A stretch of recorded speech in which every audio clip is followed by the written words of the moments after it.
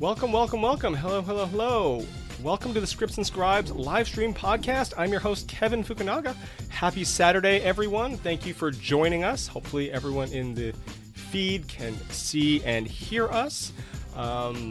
Before we get started, we've got two great guests on today, but before we get started, next Saturday we're hosting a Meet the Manager live stream Q&A with Lit Manager and producer Peter Katz of Story Driven. So if you're in the hunt for a Lit Rep or plan on doing so in the near future, come by and say hello and maybe ask a few questions or just learn a little bit about Peter and his views on representation and what interests him in prospective clients. That's next Saturday, May 8th at 11 a.m., same time as this one. But today, we are talking TV writing and developing animated series with our two illustrious guests. I'm glad to have them on. Our two guests today are both TV writers and producers, and a lot of their credits overlap, but I'm just going to sort of throw out some of these credits. Their credits include DreamWorks' Madagascar, A Little Wild, and the hit animated series, of which the fourth season recently premiered on Peacock. The first two seasons were on Netflix. Archibald's Next Big Thing is here. And we're going to get all into their background, all into their creative process and all that kind of stuff. It's Drew Champion and Jacob Moffett. Thanks for joining us today, gentlemen. Hey, thanks for having us. Thanks, Kevin. That was a great intro. Yeah, thanks. Wow. Well, can we take you everywhere with us, like before all of our pitches? Yeah. Yes. Kevin's going to give our intro. Yes. And then I'll be the hype man. Absolutely. 100%. Perfect. And actually, there's more to hype. It's just because you guys have such diverse and interesting backgrounds, I wanted to sort of bring them up sort of separately because they're separate and then they converge, and then that's where the story begins, I suppose, in terms of Archibald's Next Big Thing. But so if you're in the chat, feel free to drop your questions at any time. We'll get to them as soon as we can. But before we do that, and before we get started talking about the topic of the day, which is developing animated series and writing television, I wanted to give the audience a little background on you guys and find out more about how you got your start, what drove you into writing and animation, and that kind of thing. So starting with Drew, prior to working in animation, you did a lot of work in talk and variety type shows. Good Mythical Morning, Game Talk Live, Larry King Now. And I know, Jacob, you have also done a lot of that as well. But I'm first, so we're talking about that first. yeah, take as much time as you want. Jake, turn off your camera. Just like go text back me when to you want sleep. me to come back. I'm going to go vacuum. Again, Drew, prior to working in animation, how did you first decide you wanted to work in the industry, and what was the first gig you got? Like the first ever gig that I got? Yeah, in the industry. In the industry. Yeah. Okay, so I grew up, I'm from Canada. Mm-hmm. My family, we moved to Utah. And so Utah was really like, it's a beautiful place, mountains and canyons and everything's like in walking distance. So I've always had this love for movies, especially Jurassic Park. The movie changed my life. I was like 9 when it came out, and I was like, those are real dinosaurs. Those are real. Those are real. So that really got me into like the special effects, but then also like the process of filmmaking. So I really like that movie, like really got me going.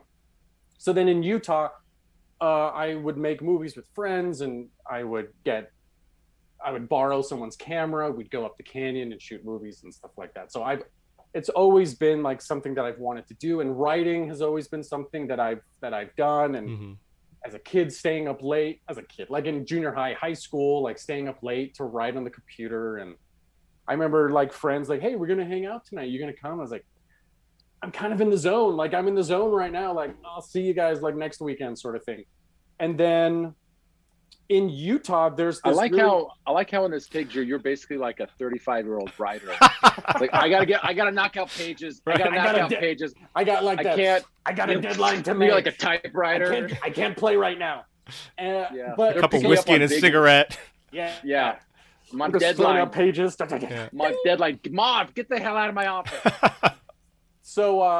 So in Utah, there's it's predominantly Mormon, and there kind of became a rise of like this Mormon film industry, like these low budget movies made for Mormons, and it was this weird thing to see a movie in a theater that was about Mormons. and they were like, there were comedies, there were dramas, there was all these weird things. It was just a very strange, and it's still like a really big part of like this Utah film industry. So my very first job was, my brother was working, he got a job working for one of these production companies, and they were shooting their next movie. And so I was like, I need to work on this movie. Like, I have this in, like, let me work on this movie. And it was right out of high school, and I was the assistant props master. Wow. And I didn't care. I had no idea. Assistant to the prop master. Assistant to the prop master. Nice. Yeah. So let's not get all big headed about what. Okay, you're right. And it wasn't like something that I was like, is props open? Like, it wasn't. I would be a PA. I would do anything sort of thing. And so they put me in props, and that was like the first feature film that I ever worked on. Oh. Okay. And and I was like 18, 17, 18. Mm-hmm.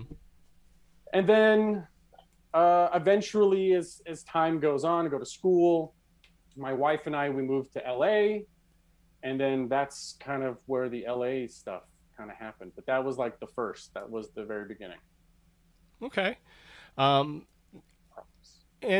Jacob, your background's also sort of unique, and you've worked in various capacities on a bunch of different stuff, ranging from the Nickelodeon animated series Mutton stuff to, like, I was looking through your resume, like the Avengers and Yo Gabba Gabba, just all kinds of stuff. Yeah. And I know there's a lot of overlap with Drew's resume, and I do want to get into how you guys sort of teamed up as a partnership. But I wanted to know from you also how you decided you wanted to work in the industry, and if writing was also a goal for you when you first started, or is that something that came as you sort of worked in different capacities and found out that that's sort of a direction you wanted to go?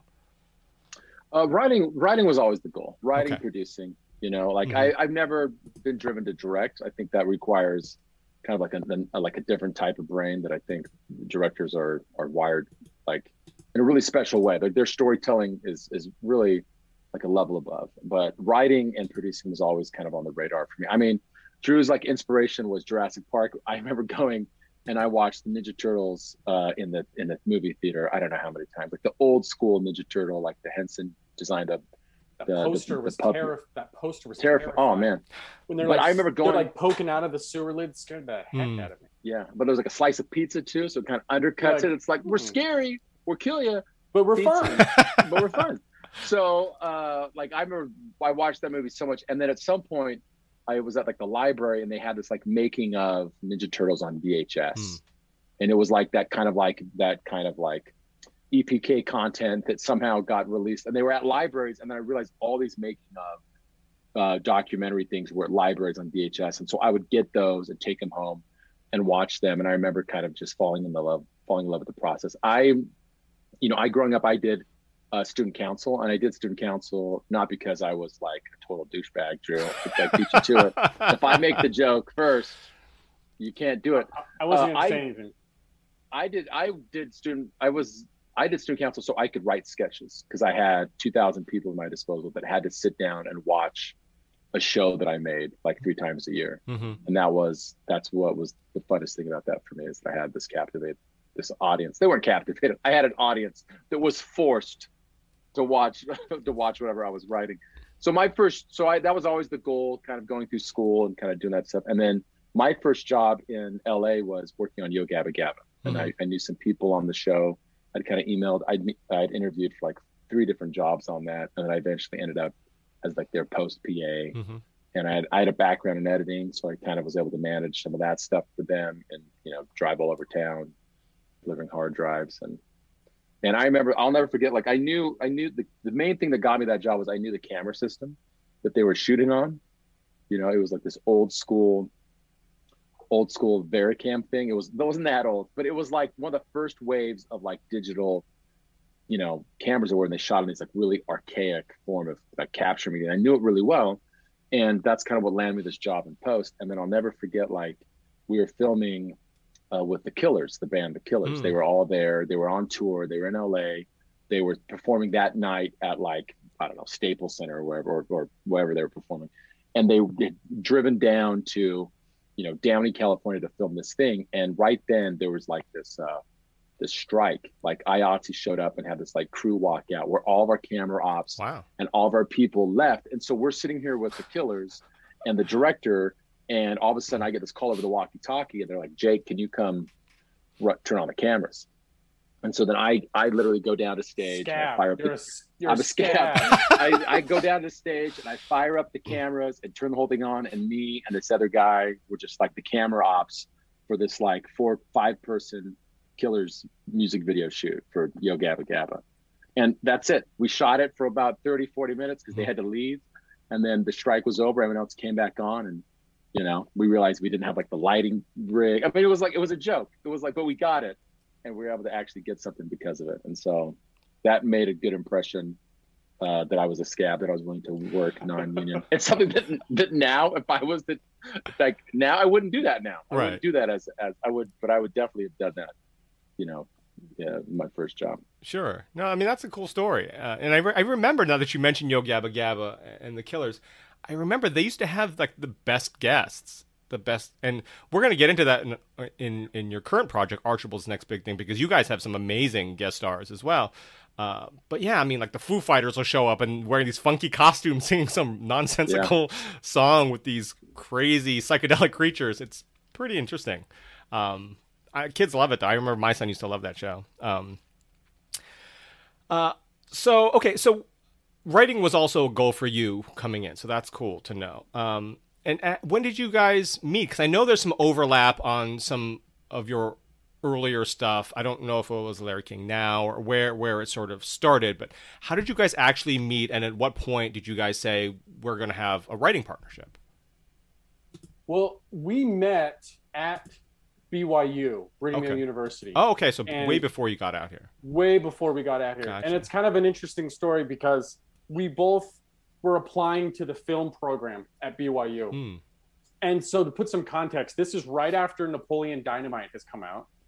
And Jared Hess, who directed it, and practically everyone who was on or in that movie, was from BYU. So there was this big uptick in students trying to get into the BYU film program.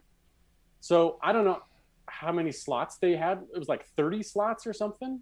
I don't know, Jake. Does that sound about right? 30? Yeah, I don't know. Something like that. And then they had like 1,200 students like apply. And this was like, this had never really happened before.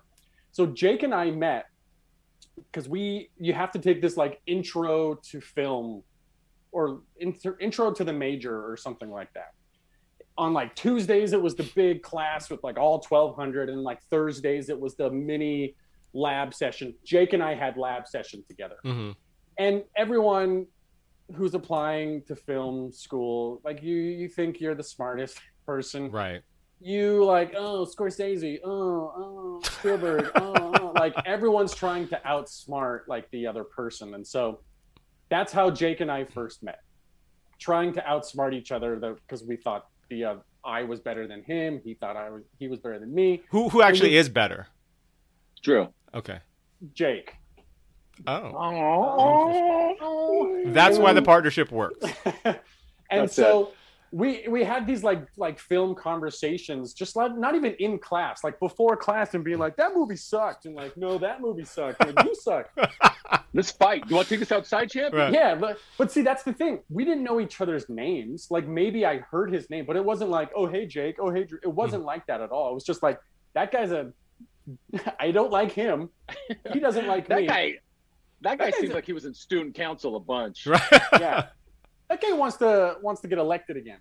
And so then Jake, we both applied to the program. I did not get into the program. Jake went into the program. So then we never saw each other after that class.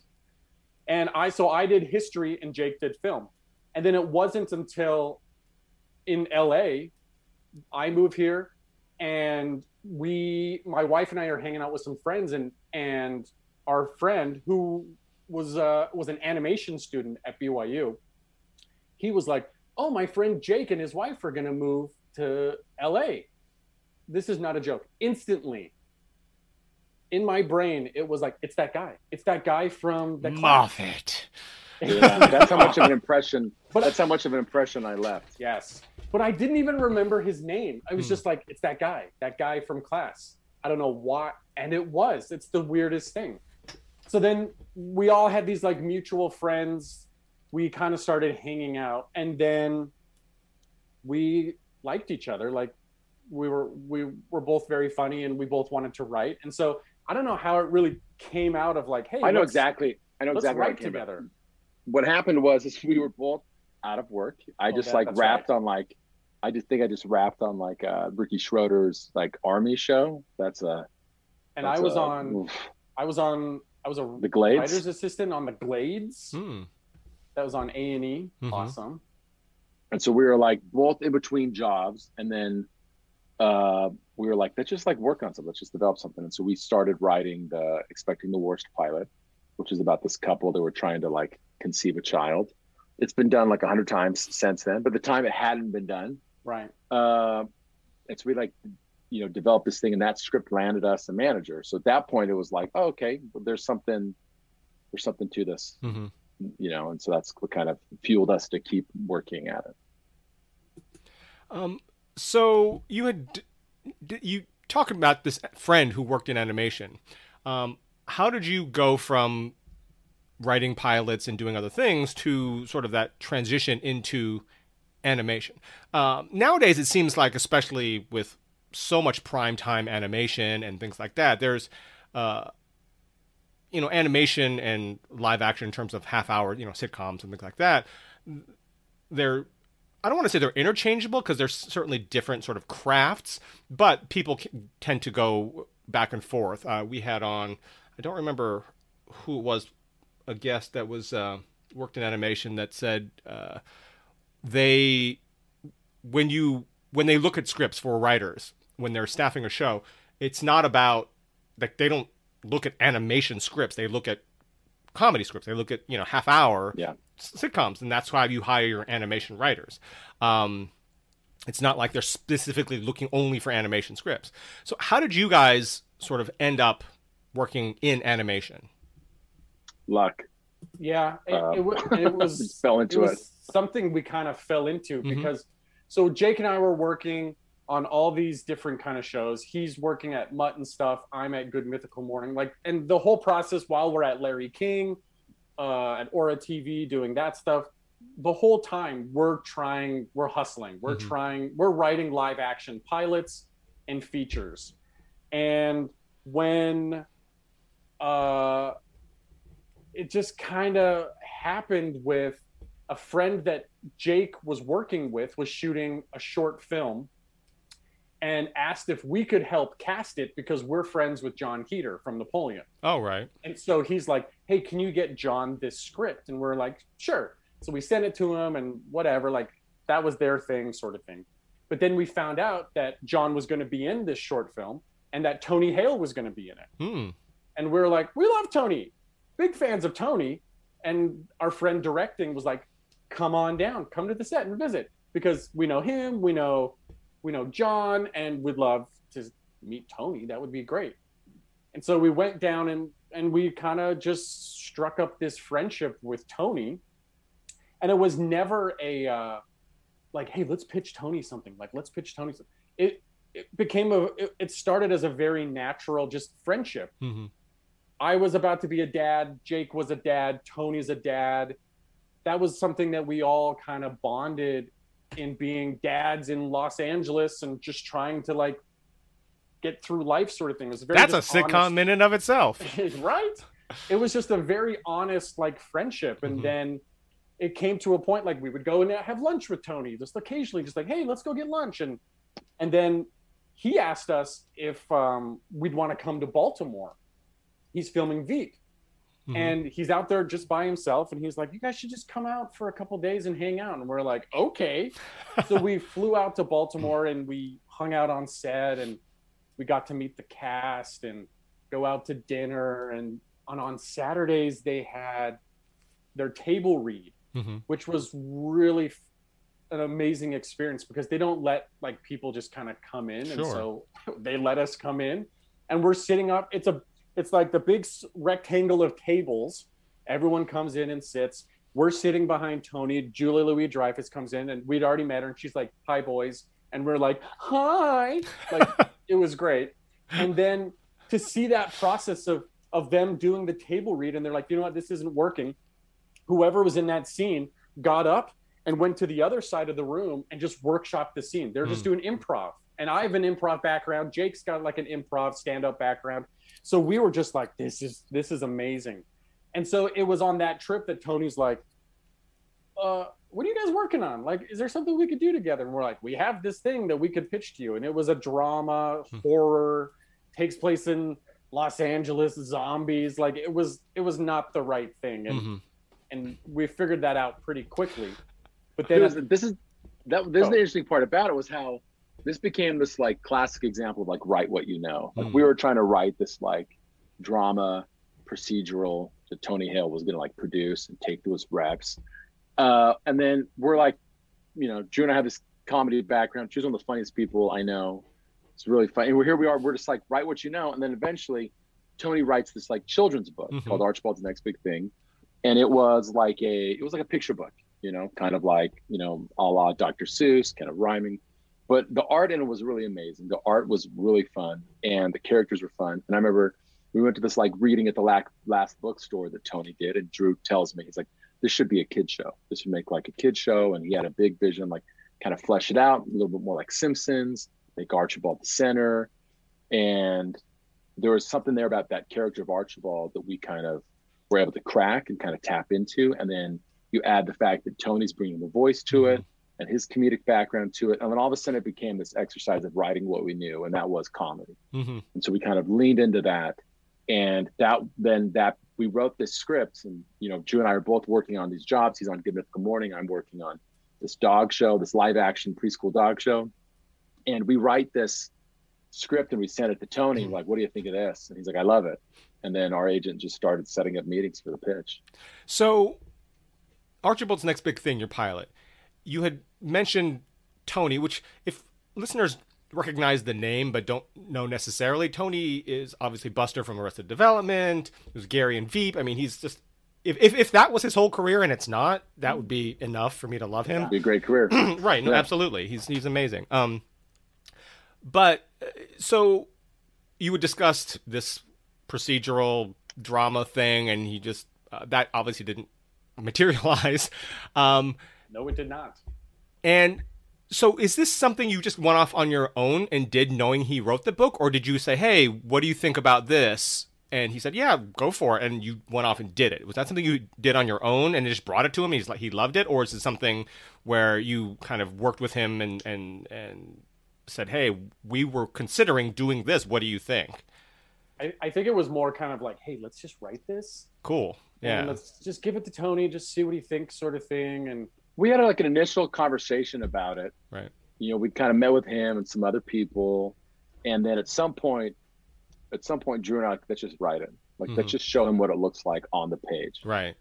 You know, because Tony has read countless scripts. Oh, sure. You know, and so like let's just show him what it looks like on the page so he could wrap his head around how it looks. And, you know, because it was our take on it was pretty different than the book. Sure. And it was like, how do you take this like tone of this kid's book and elevate it and also keep the intent and keep the heart and keep the character, but while still making it expansive and feel bigger. And so that was kind of what we tried to do in that 11-minute script we wrote. Right. Yeah, because they are broken into two sort of episodes per episode. I don't know what you would describe them as. Yeah, we kind of call them stories, like 2 stories per episode. Which a lot of animated shows are like that. Exactly. Yeah. SpongeBob is like that. Right. Our show is like that. A lot of shows. Yeah. Right. So now using Archibald's Next Big Thing, or Archibald's Next Big Thing is Here, right? Isn't that the new title? Although it's season 2 shows. Whichever you prefer. Whatever you prefer. A show's so nice, we named it twice. Right. As sort of our case study, you know, sort of diving into television writing and developing animated series. And if anyone in the live chat has questions, feel free to drop them in, and you know, we'll do our best to include them and bring them up. But so first off, just sort of as preface to this discussion, Archibald's Next Big Thing spent 2 seasons on Netflix and now 2 seasons on Peacock, the 4th season, which fairly recently, right? A couple weeks ago, or a few weeks ago. Maybe last week, I think. Yeah. Congratulations on that, by the way. Thank you. Yeah, Thanks. I mean, I've seen the show. I have a kid, so I've seen the show. And but if viewers and listeners haven't seen it, if you don't have kids, maybe it's really cute and clever, and it just has a ton of guest stars. It reminded me of like a 30 Rock, guest stars that would make most network shows jealous. I mean, let me go down the list here. I mean, Tony obviously does the voice of Archibald, which he's really good. It took me a while to realize that it was him. I knew he had, created the book and was in the show, but I didn't know it was him.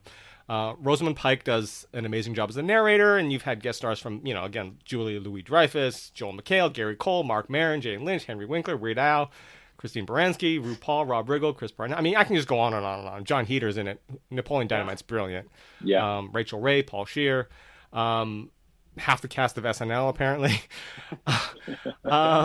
So you took this book that was co-created by Tony Hale, wrote a pilot for it. He says, this is great.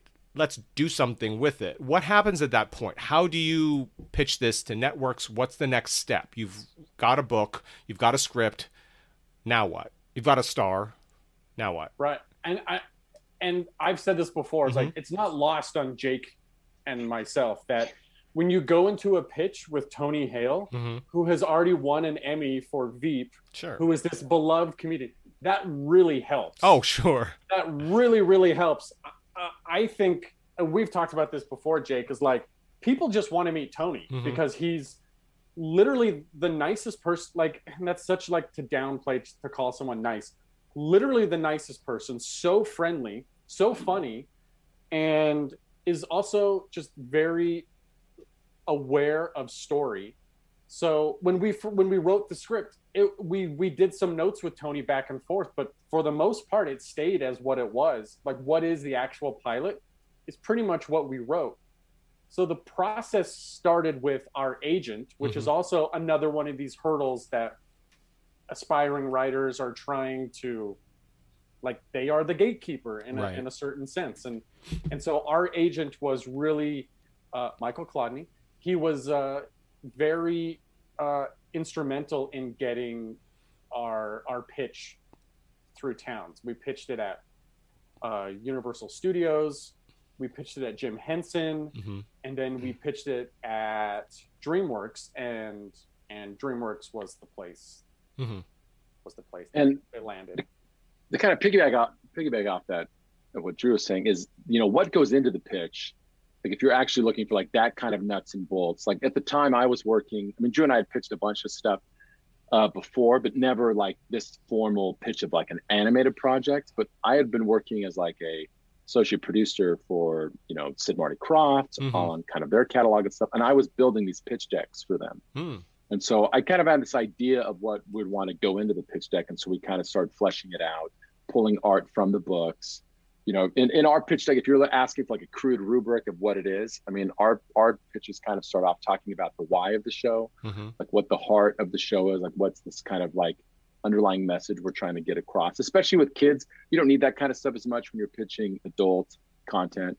It's the thematics of it aren't nearly as important, but you're kind of pitching on the why, and then you're going to pitch a lot on your main character. Why Archibald? In the case of Archibald, what makes him a character that people are going to want to watch 100 episodes of? And then you pitch some of the ancillary characters, and then go into like a pilot pitch. In the case of this thing, Drew came to me early on with this idea of cutting together like a trailer for this thing, and so we took art from the book and we took it into the editing software, and we added music, and we kind of cut this like 90-second kind of. We did the voices. Yeah. Wife. What was interesting about that trailer is like we had the narrator idea built into that trailer. That was something that from the beginning we were like, let's have a narrator. Let's have her a British woman. And so Jake's wife did some of the VO for that. Who was not a British woman. She's just American woman. Just a regular woman. Yeah.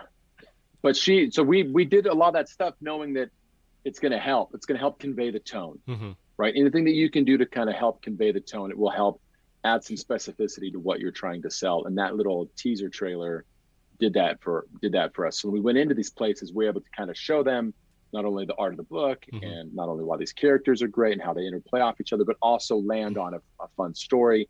And at the end of it, it's like, here's 90 seconds of just an idea of kind of how this feels comedically. And that was kind of what was that part of that pitch. And we also kind of acted out the pitch. Like yeah, Jake, that's right. Pilot. Acted out the pilot, excuse me. Like Jake would read the action, Tony would read the Archibald lines, I would read any kind of ancillary characters sort of thing. And we did like a really condensed version of like a pilot reading in the room. So they could hear Tony being Archibald. They could hear like the pacing, like the style of the comedy that we wanted to do. And so that was also a really interesting part of the pitch. And then after all that, you have some sort of leave behind, right? You have something that you're going to leave behind them. You don't want it to be, you don't need to be like a show Bible. No one needs to make a series Bible for these pitches. People sometimes we've done that before where we spend all this time making a Bible for a show that's never going to get made. It's a leave behind can be as simple as a couple pages about your show. In our case, the leave behind was the script, the actual pilot script. In animation, that's an easy thing to do. Leave behinds in like the live action world are rarely a script, maybe for like first time writers trying to sell a show, maybe, but they're usually something really small, a couple pages, maybe that they leave behind the deck, something so internally they can run it up to the gatekeepers and kind of show them what this is and how it looks and what the pieces are. We left behind, I think we sent them the script and like that teaser trailer. Oh, and I think Tony like had copies of the book. Like he would like, oh, that's right. Do you have kids? He's like, do you have kids? Yeah, I have a kid. Oh, what's their name? And he pulls out the Sharpie and like, here's a book for you. Like, so that also was nice too. Nice little touch. Right. Your kid's name is Steve? Isn't that your name? I'm just kidding. Like, oh, that's weird. Right. Steve Jr. No, Steve Austin Jr. Yeah, no. We don't want to give him. No, that's fine. We have a question, actually, I'm going to insert here. Sam Weaver asks, so you had art from books available to help sell your animated story. Obviously, the visual look for characters is important when selling an animated series. What's your advice to writers who aren't artistically talented enough to draw character sketches, storyboards for their characters? If you lack that talent, can you sell an animated show at all? That's a good question. If you lack that talent, well, that is obviously a talent that Jake and I lack. So with Archibald, like we don't draw. We are not artists in that sense. Archibald we're lucky because we had that book. You have that visual style like right there sort of thing. If you don't have any of that stuff, I mean, it might require a little bit of seeking out an artist, whether on like ArtStation or like DeviantArt, or even I would even say maybe even like Fiverr, like something like that. And using a little bit of your own money. I mean, that sucks when you're trying to break out, but that might be a good way to try to find someone who can do or if you know someone, I mean, even art students in a college or a university or something like that. Like, I think there are people out there who are willing to create and to help out on a show. I don't know if that's what you're going to say, Jay. Well, I mean, the good news is too, you don't have to be so much of an artist. You have to convey kind of the tone and what you're going for. So you could use other different styles to kind of get what you're going. And then, but on top of that, when you eventually sell a show to someone, Cartoon Network or DreamWorks or Disney or whoever, they're going to have those artists that are going to eventually render your ideas for you. And they're going to take them and they're going to run them through their development stuff. And you're going to be able to hopefully weigh in on how those characters look. And then it becomes collaborative. So it's not going to come down to, I doesn't feel like it's going to come down to your ability, if you can draw or not. It's going to be, can you convey what it will look like, and then at some point you're going to be, I mean, even Archibald, the final render on how Archibald looks very different from the book. The books are really flat. They're almost kind of like these like paper cutout images, like these fun textures. But in our version, they look totally different, because we had a different, the artists come in and they render them for TV. So, the good news is like what you're saying, there are plenty of places to kind of find those artists to collaborate with. But yeah, and going and pitching with art, I think really helps. it helps. I think if you're going in there just with a script and you're just kind of talking about the story, that's fine, and you have to do that sort of thing. But if you have some sort of visual that can go with that, I think that's gonna. And like Jake said, it doesn't have to be like, this is what it is. This is the final version. This picture, this isn't. But it's like this sort of thing. So well, we said our I think buddy, that even helps. We said our buddy did this practice pitch on us for this kind of like puppet comedy that he's pitching, and it has, you know, he hasn't made these puppets. You know, he has this idea of what they look like, and he's pitching all this stuff with kind of a lot of stock photos, kind of some pictures that he's kind of done in Photoshop, and it was hilarious, and it totally conveyed, you know, just how funny the show was and what it was going to be when it eventually became that, and that's what's most important, I think. How much artwork would you say is sort of that bare minimum? I mean, if they had like character sketches for their 3 or 4 lead characters of their cartoon, of their animated series, is that enough? Because I would think that having knowing a lot of comic book artists and people in that arena, you know, and also you can find them on Fiverr, you can find them on DeviantArt, somebody who is willing to draw a character sketch, which is far less time intensive than, say, an entire comic book, or even storyboards. Just a character sketch is actually fairly fun and quick for a lot of these artists. You can get it done fairly cheap, maybe $50 or less for a character sketch, a solid character sketch. And, or, I mean, maybe you have friends. Everyone has friends and who ask around. Somebody probably knows an artist that may be willing to help you out, that kind of thing. Is 3 or 4 character sketches enough, you think? Yeah, to start. Yeah, and I would also say Instagram is a good place to kind of track these kind of artists. But I would say, you know, 3 or 4 is definitely enough. You definitely need to see kind of an idea of what your main character is going to look like. You know, and then after that, you can kind of use some reference guides, reference pictures for everyone else. But you kind of need a starting point of like, this is kind of what your main character, the ballpark of what they look like. Right.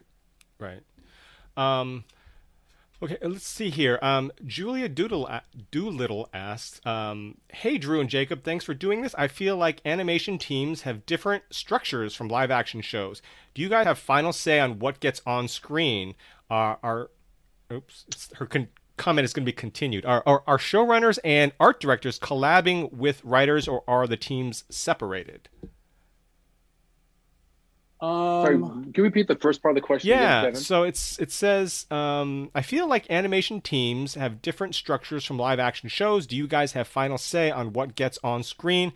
Are showrunners and art directors collabing with writers, or are the teams separated? That's from Julia Doolittle.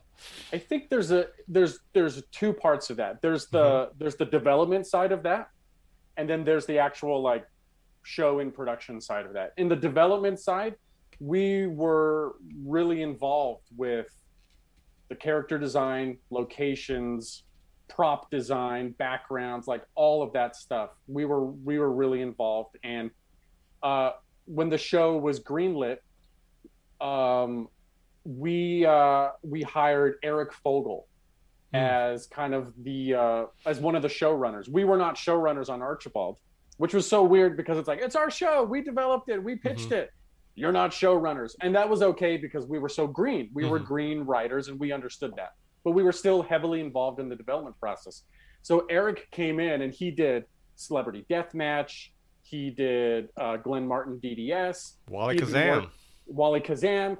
Doing a lot of stuff on Nickelodeon and some Barbie movie sort of things, have been directing and storyboarding.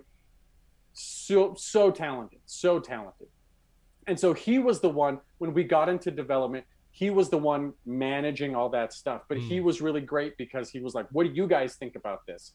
I think he could have easily have not involved us in any of that development process. But it was great that he and Tony really valued what we were saying as far as character designs, and even as far as like casting and music and those sort of things as well. And then the second part of while in production, it's an interesting thing when you're making the show, because there'll be a couple times where it's like, okay, guys, this needs to be a bottle episode. We cannot make any more like this next episode can't be a big expansive location. We've designed the house that Archibald and his siblings live in. Let's make a house episode. Mm-hmm. And let's have only a couple new characters. Do we have this Gary Cole who plays Officer Jones?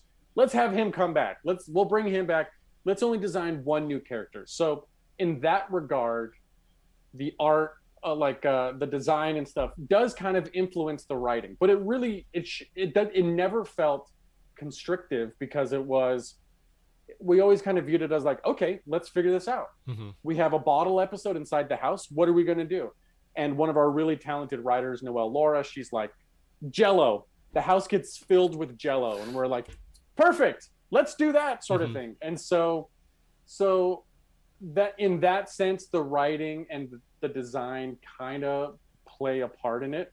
And the writers were never like approving, like, oh, this is what the character of Jeremy should look like. But because our staff was we were all so very tight and close, and we had this one wing of DreamWorks. It was just our show at the end of the building, so people weren't like coming through or anything. That was the Archibald wing. They would come in and be like, hey, what do you guys think of this picture? And we in the writers room be like, oh, we love that, that's so great. And everyone's high-fiving and everything. So in that regard, less so involved in the writing, but and the design, but very much a marriage for sure. Mm-hmm. Now, having worked on other animated series, whether it's like Madagascar or Little Wild Things, stuff like that, do you find that to be the case in general, in terms of earlier on, you're a little more, there's a little more collaboration between the writing staff and the art department. And when you're in production, it kind of goes off and does its own thing. And, they may show you things and bring you things and include you, but really the sort of the train is moving and you're working on the next episodes kind of thing. Yeah, definitely.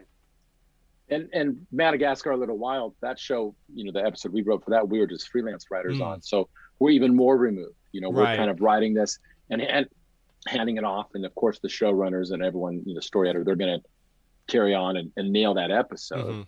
So it was just, so different roles too. That one we were just hired guns to come in and write a really fun episode. And it's interesting because Julia's question led to sort of a question that I had that's sort of about specificity, which was just kind of came up as I was doing research for this episode. I rewatched the pilot, and something that struck me that I didn't think about until I saw it again was how much description do you give to supporting characters? For example, there was a line in the pilot, the second episode of the pilot. So I don't know if you guys wrote that one too. The Keymaster. Is that yes, that's the one. Yes. Where a goose says, I'm honking messed up because someone stole his bowling ball. Honking obviously relates to the fact that he's a goose. The horse gets his car stolen and says, I guess I have to hoof it from here, obviously playing into the fact that he's horse. Now, is that something that you obviously in those situations you have to make a note of that is a horse, that is a goose, because otherwise the joke doesn't make sense. But for characters who don't have specific lines that are reflective of what animal type there are, does it matter? Do you specifically say, if there's a cat selling ice cream, for example, do you just put ice cream vendor, or do you put the ice cream vendor cat something, or do you just let the animation team figure it out? Well, it depends, because like at that point when you're in production, they have a bunch of characters designed. I mean, even when we started writing episodes 2, 3, and 4, and 5, right, they had this like giant character lineup of like 20, 30 characters that they have. Gotcha. Populated the world with. So at some point in production, those characters have names, and so at some point we start naming them. Gotcha. Their character names, because then, it's easier for production. It becomes like, okay, that person, we know who that is. This person, blah blah blah. Right. And then at some point, if we're going to give them lines, okay, let's cast this person. You got to think, is this going to be recurring characters? Is this a one-off? How hard do you want to cast this? Because if you go after a celebrity, you may only be able to get them for like an episode. But if you use like these really talented voice actors, then you could get them pretty regularly. So it's all kind of this like this collaboration of just kind of talking it out. Right. But like, let's say early on in a pilot or early on in an episode where characters are not named, and you have, like, for example, with the horse joke, was the character a horse before you wrote the line? And so you saw that and it's like, hey, let's come up, this is a good joke for that. Or is it something like, hey, I've got a good joke for that, let's make this character a horse kind of thing? I mean, each one's a little different. Yeah, each one's different. I think specifically for the horse one, I think it was like, we have some horses designed. Gotcha. Let's put the horse guy in there. And then it's like, oh, looks like I'm hoofing it, sort of thing. Like, that works for the horse. I gotcha. It comes out like an animatic. Oh, we see that it's a horse, right? And it's there. But I know the honk. I'm a big honking mess. You know, that was in. Oh, I'm just a big honking mess. That was in that script. Yeah. Okay. And that was in there, specified by you guys as a goose. Yeah. Yeah. Okay. Because Goose Dave. Right. Yeah, Goose Dave. And he comes back in a lot more episodes. Right. And so, but for example, what if a character does not have a specific line for that? Again, we're talking just early on. So for the writers out there who may be wanting to pitch a TV, an animated series, how specific do they have to get with, like, if they want to throw in a line, I mean, that's not specifically tailored to that animal. Should they just make this ice cream vendor an ice cream vendor, or should they make it a cat to kind of get people into the thought process of, oh, this is an animated series with a bunch of animals? What is your advice for something like that? I would say be specific, because if you design a cat ice cream vendor, they have designed an ice cream vendor cat. Gotcha. That can appear in the next 3 episodes in the background. It's just like what we did with this horse. We had a horse character, and it's like, oh, let's bring him into this sort of thing. You can reuse that character. Gotcha. You might need to do some redressing of like clothing or something like that, but being that specific helps, because you're, especially at the beginning, you're only populating this world. So then at the end, when you're 20 episodes in, we had this really amazing poster that was printed off that had every single character that we had designed. Gotcha. And it was just fascinating to look. There's like over 100 of these characters, and we didn't even scratch the surface on all of them. But but being the specific of like, yes, make that this animal, make that this animal, then you just have this whole world that you can play with and populate in future episodes. Yeah. And my rule of thumb on that is all about pacing, right? When you're controlling the pace, like, you want the specificity. When the pace is a little bit slower, you want things to be really specific. When you're in like the middle of like a set piece and the pace is getting picked up, all of a sudden adding like specificity like that could slow the momentum of that scene down. And so for me, when you have like a scene that is driving towards something, sometimes the specificity of those ancillary moments may kind of come down a little bit. You may not need to be like, oh, it's a cat ice cream vendor. You just need to you just need the ice cream, whereas like, early on it kind of changes. So I would fill each one of those out, but Drew's right. It never hurts to be specific with that stuff, because it shows you're thinking about it, and it helps paint the picture. Just specificity is king. Right. No, that's cool. Okay, that's good to know. And I'm just repeating this ice cream cat vendor because I'm hoping in season 5 you'll have a cat ice cream vendor. I'm just kidding. Right. Named Kevin the cat. Well, if it happens to be named Kevin, that's. I see what's going on. I'm gonna get on the phone. With Peacock right now. We're gonna pitch them that. Peter Hayward asks, "Is storyboard versus script still a thing in modern animation? Which do you two work on, and have you worked on the other?" We're on Archibald was a script-driven show. Okay. So in that case, storyboard artists don't even pick up a pen, don't even pick up a pencil until the script is locked. Gotcha. Whereas in board-driven shows, which we did some springboards, we wrote some springboard episodes for Sanjay and Craig, which was a board-driven show. We kind of came up some episode ideas on that never got used. Don't go looking for our episodes. But for that one, we wrote like these springboards, and we actually got to go to one of these storyboard pitches for that. And the way that worked is they would write this really crude outline, 3 or 4 pages of kind of what the scenes are, maybe some dialogue in the outline, but it's not a script. And then the storyboard artists, usually 2 at a time, they would kind of each cover this thing and draw it in tandem. And then they would pitch it back. So they'd pitch it back to like the showrunners and to the different board teams to kind of get feedback. And then it would start to really flesh out. And then it would start to become kind of what that episode is. And then at some point, it would get taken into animatic, and they would lock it for time, and that's kind of how board-driven shows are ran. They never really write a script. They just write these little outlines that the storyboard artists. And so in that one, you are leaning on your storyboard artists as kind of these writers, as kind of abilities to craft jokes and to kind of elevate and to punctuate and to help out the story. And then, on our show, script-driven show, it's like the opposite. It's a lot of writing the scripts beforehand. But then some of the best jokes in our scripts kind of come from the storyboard artists kind of finding a moment and finding a nice visual gag, or even writing in, temping out, a joke that goes into it. That was always a really fun thing to see when we would go to animatics. We used a company in Australia called Dave Enterprises, I think that's what they're called, or Dave Entertainment. I don't know why they're called Dave, but they're all a bunch of old like Disney studio, because like back in the 90s and the 2000s, Disney had all these storyboard artists making those direct to DVD animated sequels. Right. And so there's this huge wealth of talent of these artists in Australia. And so we used Dave. And it was so fun we used Dave. Yeah. I don't think anyone there was actually Call Dave. Dave. It's like you see like plumbers, like, I'm having a problem with your plumbing, call Dave. Right. And so it was so fun watching these animatics and seeing these kind of new hidden jokes that they put in. And some of them were so funny. And we're like, yes, keep that. That works perfectly. And I will take credit for it. I'm just kidding. But it was that process was always a lot of fun to see their interpretation of our scripts.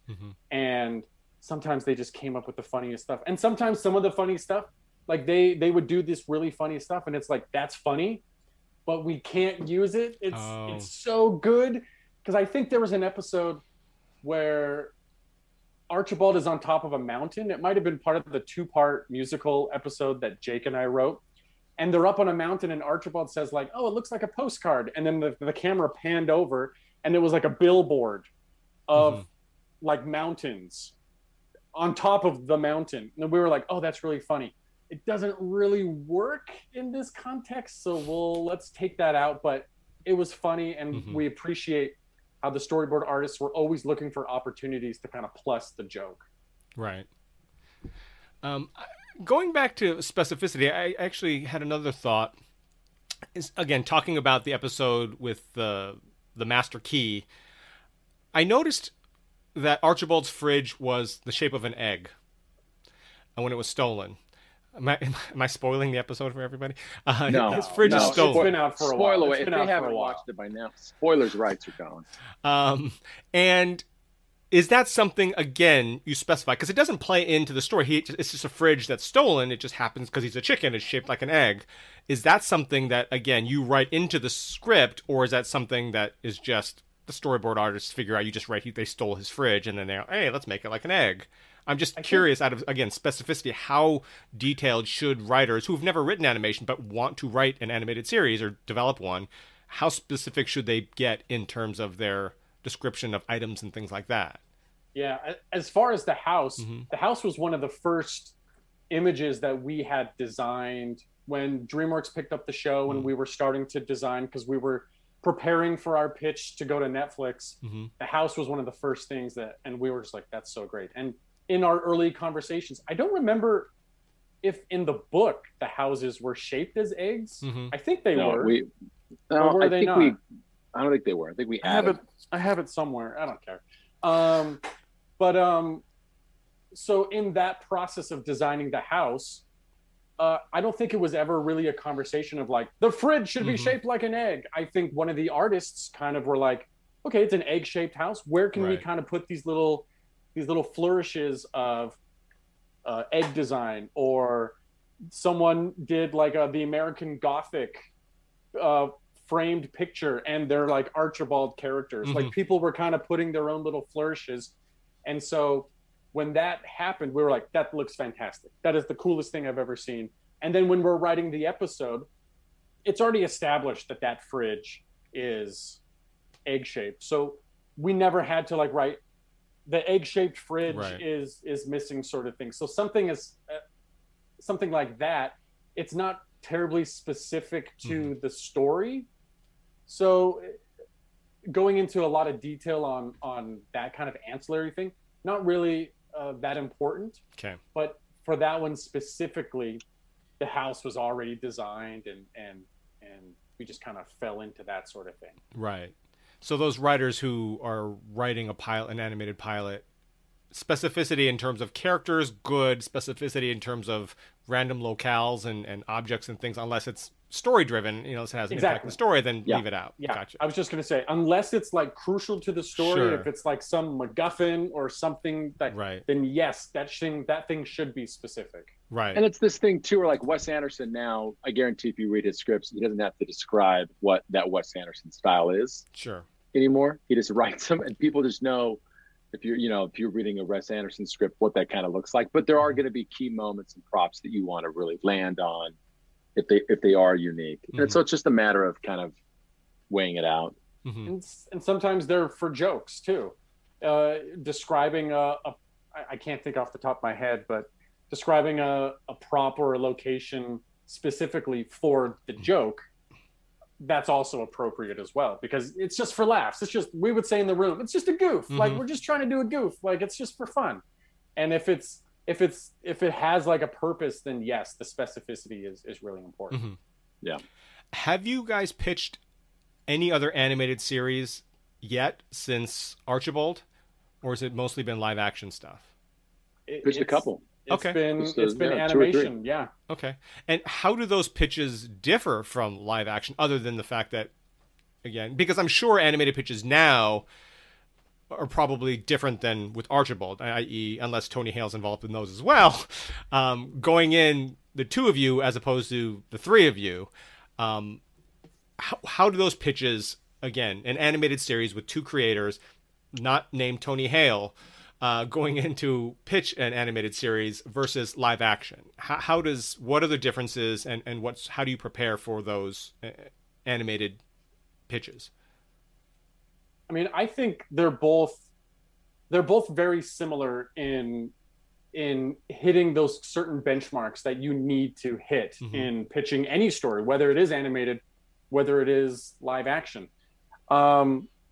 The difference, I think, for us is because animation is such a visual, I mean, it's all visual media. Like but animation is just so like specifically visual that the pitches that we've been involved in for other shows that we're pitching, we have really laid into visuals Mm-hmm. and creating presentations. And the same can be said for live action pitches, but we've been really trying to lean into what we did with Archibald. We had this little tone trailer that we made for Archibald.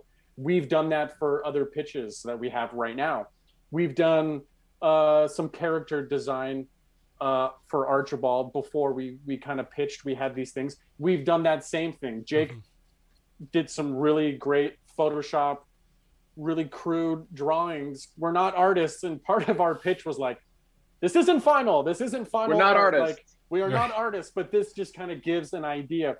And especially because the shows that we're also pitching are also very abstract. Hmm. We have anthropomorphized, did I say that right? We have talking clothing in one of our pitches.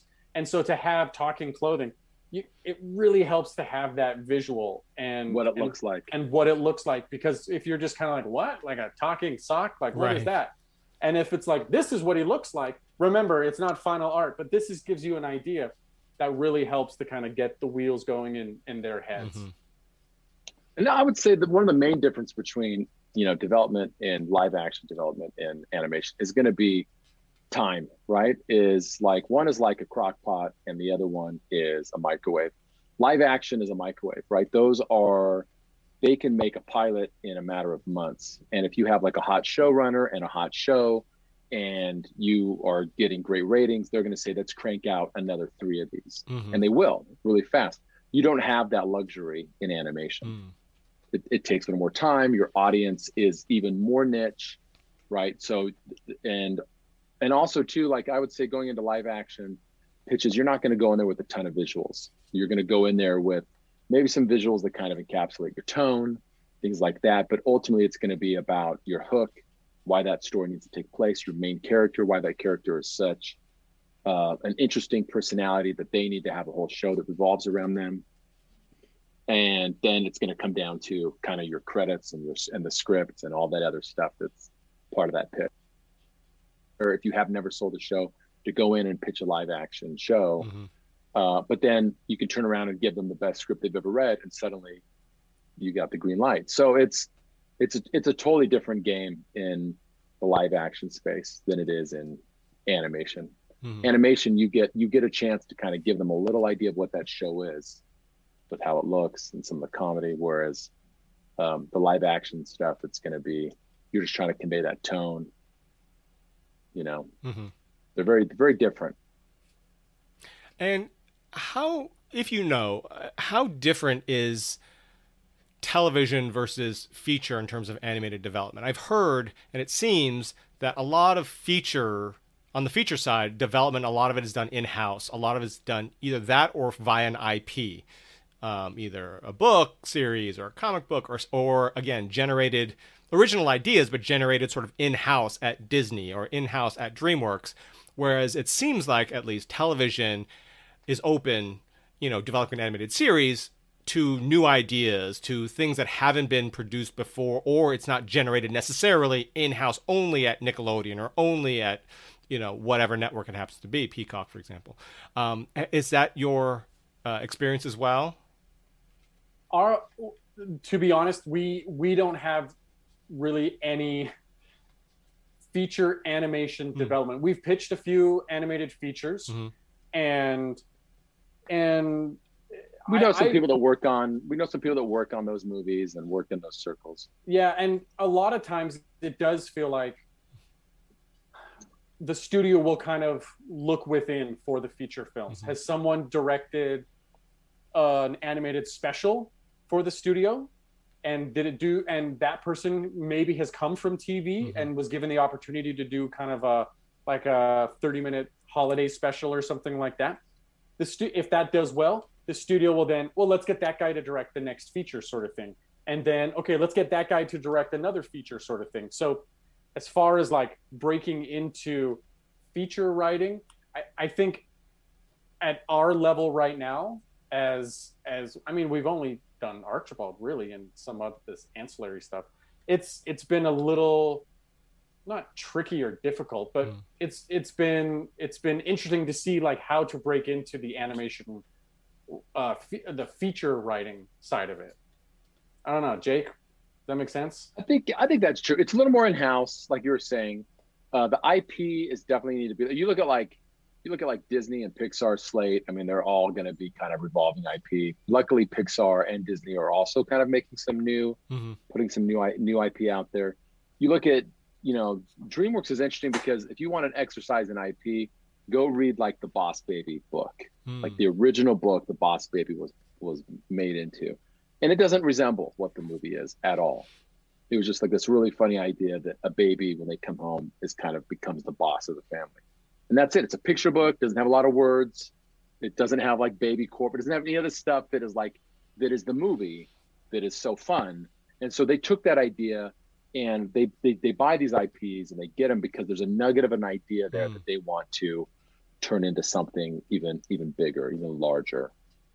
And those things also take time. Those things are, they take years and years and years before they actually hire someone to write a script, or before they, so sometimes they're sitting there trying to craft art, and then they finally have the art, and they're like, this is what we think it is, and then they'll hire someone to come on as a director and to write the script. Or sometimes they'll be in production, and then they'll hire a director. So it's very different. That thing, it's like trying to make a train while currently on a train. That's how it feels like when you're on a train and it's moving, and you have to like lay down the track and also build the caboose and also do all those things when you're on it at the same time. It's a really hard thing. And I think it's also probably very similar. I mean, we haven't written any live action feature animation, but just live action features, but you see like the credit list, and some of these movies have like 6 or 7 like writer names on them. I think that's very similar. We've had like some of our friends who are just kind of in animation TV, just kind of the level above us, who have had opportunities to write on animated features. Sometimes they're brought in to be like, hey, this project's been in development hell for so long. Can you come and do a take? Mm-hmm. And one of our friends did a take on us on a feature.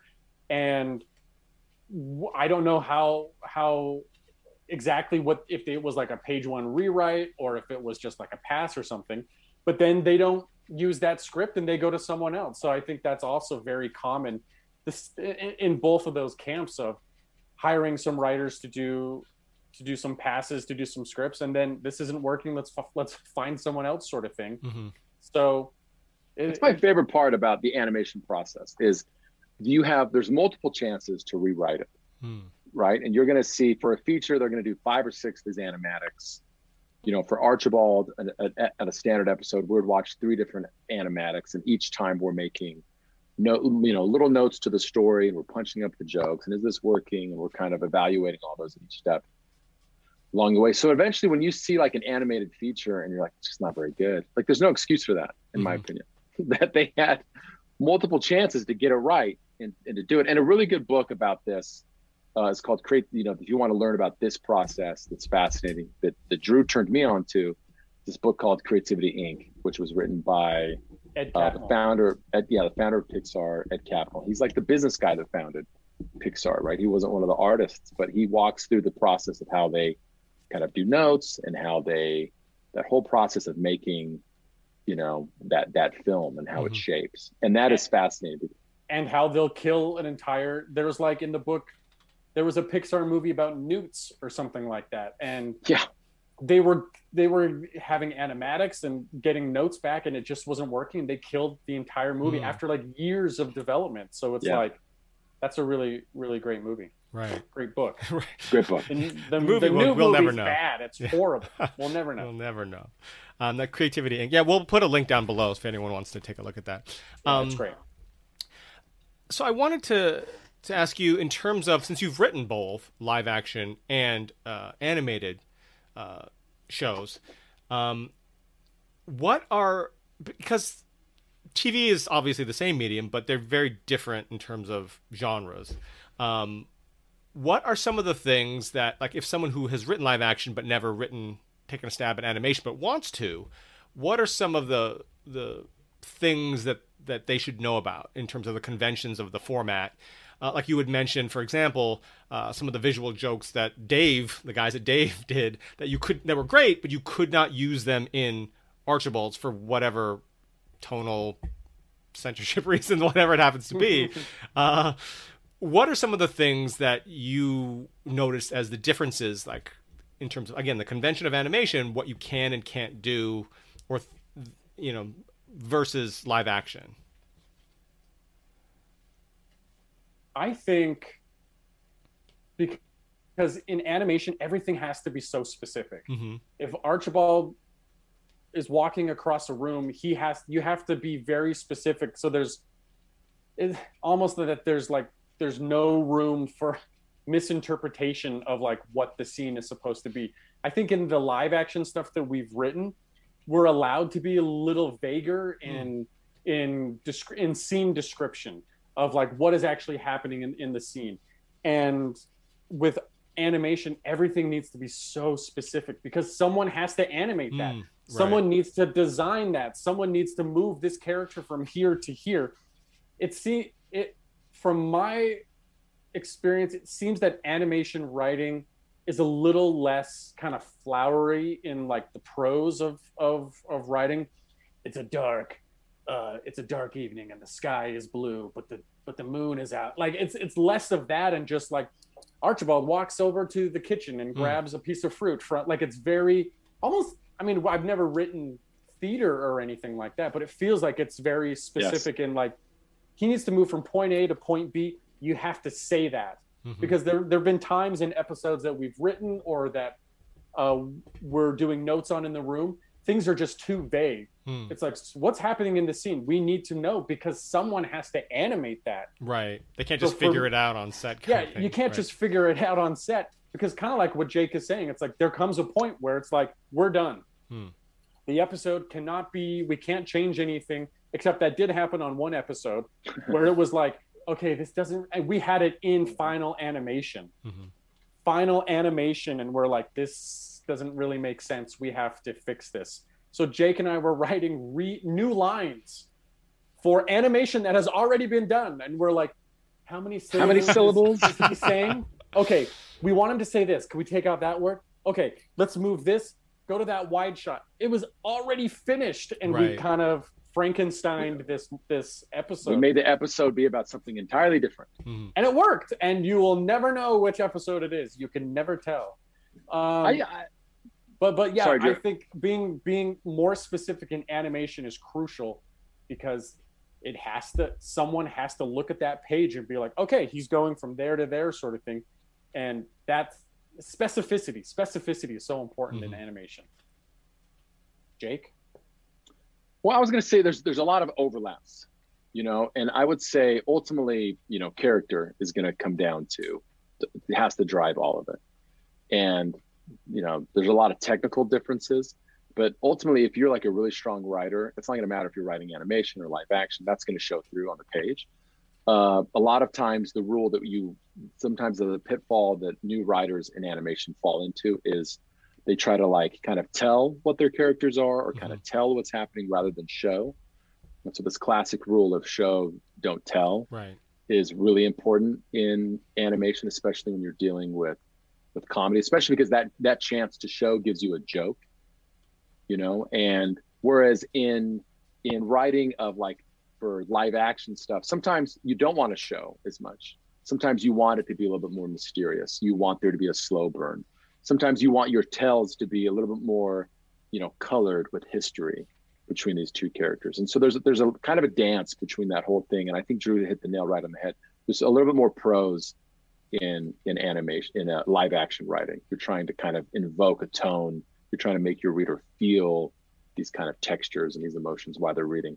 Whereas in animation, it's a technical document. You're trying to craft a story, write some jokes, but also make sure that you're hitting your page count and your scene count, and you're not overwhelming the production pipeline. Right. Okay. Sam Weaver had another question. You mentioned you've pitched some other stuff recently. Which technique did you use for the art? I guess you had mentioned that, Jacob, I think you had done some Photoshop-y kind of stuff. But it said, which technique did you use for the art? Fiverr, like you'd mentioned, or did you have a friend or previous animator you leaned on? Like that talking sock. Not sure if that was just an example you made up. No, real thing. Real pitch. Yeah, it's great. We love that one, and someone's going to buy it, and it's going to be my mom. My mom's going to buy it. My mom just greenlit the whole show. Oh, fantastic. Series. Yeah, Peg's bankrolling. Peg Flicks. My mom's name is Peg. Anyway, so that one I drew on my iPad. I kind of found a lot of the images for that. I took pictures of clothes and kind of overdrew. Oh, okay. So I actually, because there is like kind of a concrete example of what a sock looks like, sure. I had a lot of those things. Another show that we're pitching right now, we have this relationship with this really talented comic book artist, and that has done some work. And so we've worked with him.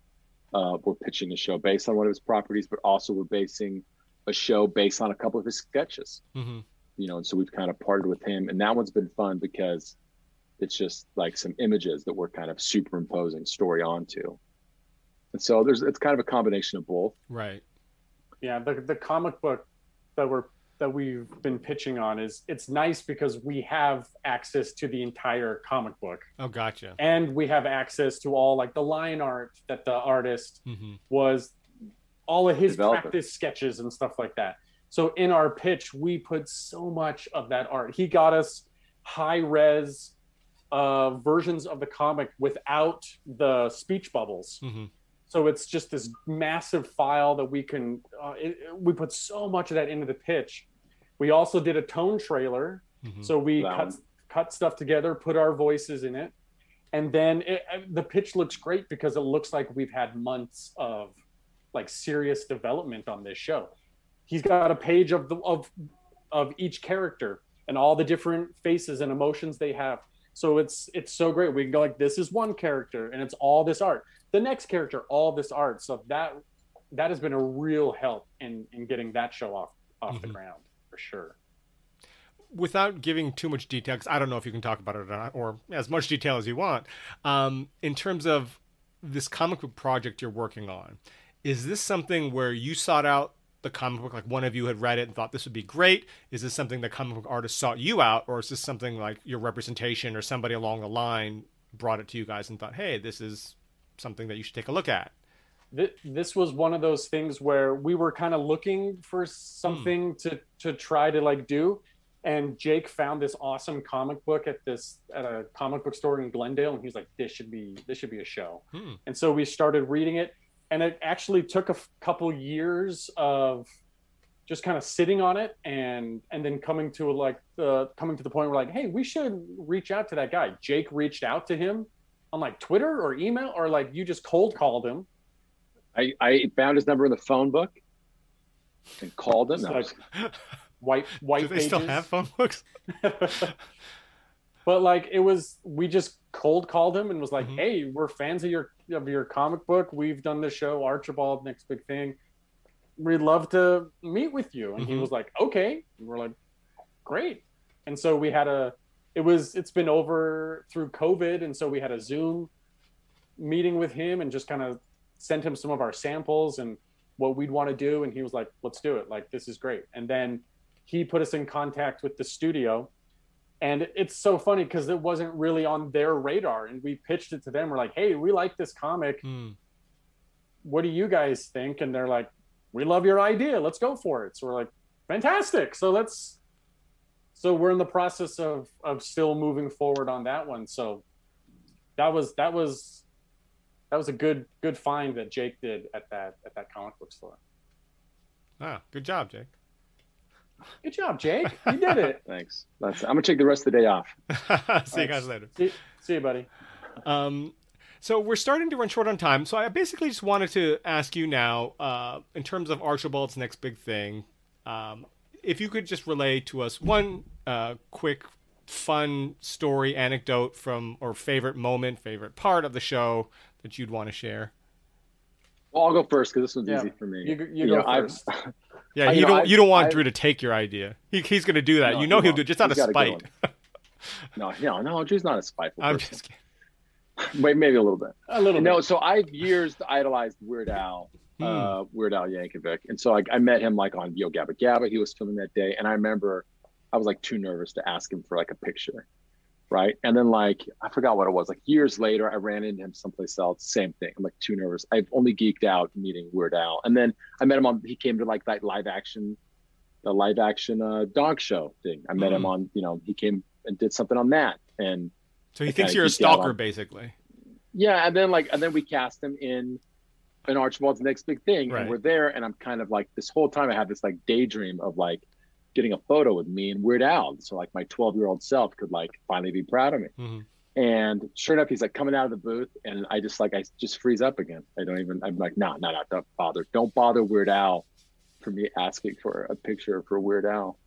And then we ended up naming like the kid. We ended up naming his character after, my kid. So it's really funny. Anyway, so at some point I'm actually going to get a picture with. So you still don't have it. I still don't have. I thought this was going to end up with you having it, whether you chased him down in the parking lot or something. This is a buzzkill story. I do not have a picture with Weird Al. It's just like, I've now worked with him like, I've crossed paths him like 3 or 4 times and I've never asked him. Now, did you write the character for him? Like a little bit. Okay. I mean, it was like we kind of knew like a little bit that the possibility of getting Weird Al was out there, but it was mostly. And then at some point when we got Weird Al, like, let's make sure this is Weird Al enough. We wrote a song for him. We wrote a song for him. Yeah, that was cool. You have to get this now. This is not acceptable. It's fine. It's your white whale. Yes. Yeah. A picture with Weird Al. Yeah, it'll happen. All what about yours, Drew? Gosh, it's been such an amazing experience as like first time like breaking into writing. Like this is our show, and we've been involved in a lot of the process of going to records and directing actors and going to animatics, going to mixes, approving music and stuff like that. But I think the first thing that I thought of was when we were developing the show at DreamWorks, and it was kind of a difficult time because I was working at, I think I was at Good Mythical Morning. Jake was someplace else. So we had these like day jobs. And then we would come to DreamWorks in the afternoon to talk about our show. And it was just like this weird, like, can I stay here? Like, can't you hire us now? Right. Because I have the other job, but I want to stay here. And so one of the meetings, we were meeting with the music department, and they're just so fantastic. And they're talking about theme song. And I love music. I love movie soundtracks. I love all that stuff. And so this was like this cool thing. And I had this moment. And I think we were talking like, you know, like something like a Sufjan Stevens kind of feel would be really great. And they're like, let's see if he's available. And we're like, whoa. And I had this moment where I'm kind of like out of my body. And I'm just kind of looking around at everyone talking. And I was like, this is like a DVD special features, like little featurette of like the making of Archibald.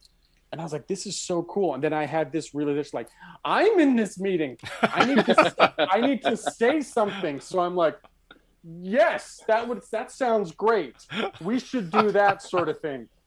And then just kind of be like, whoa, this is so cool. And this is such a cool process. And then kind of the like, oh, like, can't we stay in? And they had like chocolate chip cookies, like constant, like fresh chocolate chip cookies at DreamWorks and stuff. Now, DreamWorks gets you with the food. Ooh, that's their. Can we stay? But that was like one of those like great moments of like, this is so cool. This is actually happening, sort of thing. And Jake, favorite Weird Al song? I mean, I like the classics. I mean, the first CD I bought was like his box set thing. Now, I mean, his more current stuff, Word Crimes, is like, it's both useful. I've learned stuff from that, but it's also really funny. We've had to stop playing at some point, my 4-year-old was asking to play Party in the CIA, and she'd never even heard Miley Cyrus. Right. She hadn't even heard the original version. So there's some now I'm starting to invoke that nerd trauma onto them, and it's going to be, at some point they're going to actually hear what the real versions are to like American Pie and realize that it's not about, it doesn't sound like Star Wars. Right. And so it's going to be, they're going to be messed up, you know? Yeah. I'm more partial to the polka mixes. I think are pretty good. The polka mixes are insane. The old school polka mixes. I tried to play the accordion for a hot minute when I was like 12 or 13. Really? Of course you did. And you know why? Of course, you know why you give up playing the accordion? It's heavy. Oh. It's heavy. It's really heavy. And like you have workout. it on your one lap, and it's just like, oh, I can't do this. Yeah, that's the reason. That's why. That's why Weird Al's so thin. Right. He's like got to lug around that giant accordion. You think he'd be buff because he had to carry it around, right? No, man. Just get one of those like that's his one workout. Those pirate ones that's really small. Oh, that that could be enough for you. Why doesn't he use that? Just, I don't know. You can't modulate key, and you can't also. Okay. I guess, and the final thoughts is, do you have any specific advice for those writers out there who want to develop an animated show? Just one piece of advice for them. It doesn't even need to be about animated show, but about writing, about the industry. This is the advice I kind of give everyone, is that you have to kind of know the tracks that are going to lead to where you want to go. And so if you want to end up in a writer's room for animation, especially at a place like DreamWorks or Disney or this place that have like a traditional room, your best bet of getting into that room is by getting into like a production track, getting like a PA job, doing a great job as that PA, eventually becoming some sort of coordinator, eventually getting at one of those coveted, sought after script coordinating positions, kind of working your tail off then in hopes of getting some. All the while you're still writing, all the while you're still developing your own stuff in your own craft. But that's kind of the tracks, is kind of like PA, coordinator, script coordinator, hopefully promoted to writer. And those are kind of the way, we promoted a couple of our script coordinators that were really talented writers. And that's where a lot of people, I think, get their first way in, is not in the show creation, but in the, actually going through like these kind of undefined tracks. I see. Yeah, I would say my advice would be to people who aren't in LA, who want to come to LA, and I think you should come to LA. maybe with like Zoom and stuff, it's different now. But I think like things are going to open up again, and writers' rooms are going to open up again. And if you feel like you need to be here, if you're a student or something like that, you should come here. But my advice would be to give it time and realize that you're not going to come out here and direct a feature or sell a script right away. Those things do happen. I understand that. But give yourself, I would say almost give yourself 10 years before you want to end up being a show creator or something like that. Because when we moved out here and Jake moved out around the same time, it was about 8-9 years of taking those PA jobs, of being the assistant jobs, of creating our own show. We did create our own show for Larry King's company on the web and those sort of things, but we didn't sell Archibald until 8-9 years after moving to LA. And that's still pretty fast, actually. Selling a show at that time. And Archibald did that process it felt like it took forever, sort of thing. And especially when you're in that day job and you're like, I just want that call from the studio to be like, hey, your first day of work is going to be this, and you're like, hallelujah, like that's craft service. That's a great feeling. But give yourself that time to build that network and to meet new people, and because everyone is going to grow with you in their different fields of being a manager or an executive or something like that. Just give yourself that time and don't expect things to happen immediately. But put in the work because it's worth it. Find those people like Jake and I, this entire process from moving to LA to selling Archibald, Jake and I are writing together. We're writing early in the mornings. We're writing. Our wives are going to girls' night. Come over to my place and let's break a story, sort of thing. So putting in that work and taking that time, I think that's probably my biggest advice. Channel your inner 35-year-old writer, right? Yes. Yes. Cracking away. Mom, get out of my office. Yeah. I can't right now. Yeah. Just do the work. Yeah, that's good advice.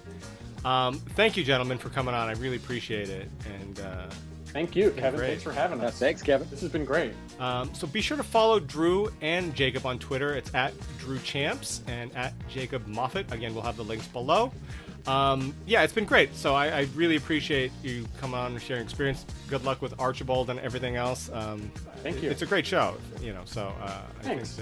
I don't often do research, but I remember, because my son is 7 now, and I remember he had seen your show, so I had to go back and watch the pilot again just for kicks. So, so thank you again, guys, for coming on. If you'll stick with me just for 1 second. Sure. And we will see you guys all next Saturday at 11 a.m. Pacific time, same time, for our Meet the Manager Q&A with Lit Manager producer Peter Katz of Story Driven. Have a good weekend, everyone, and thank you all for joining us.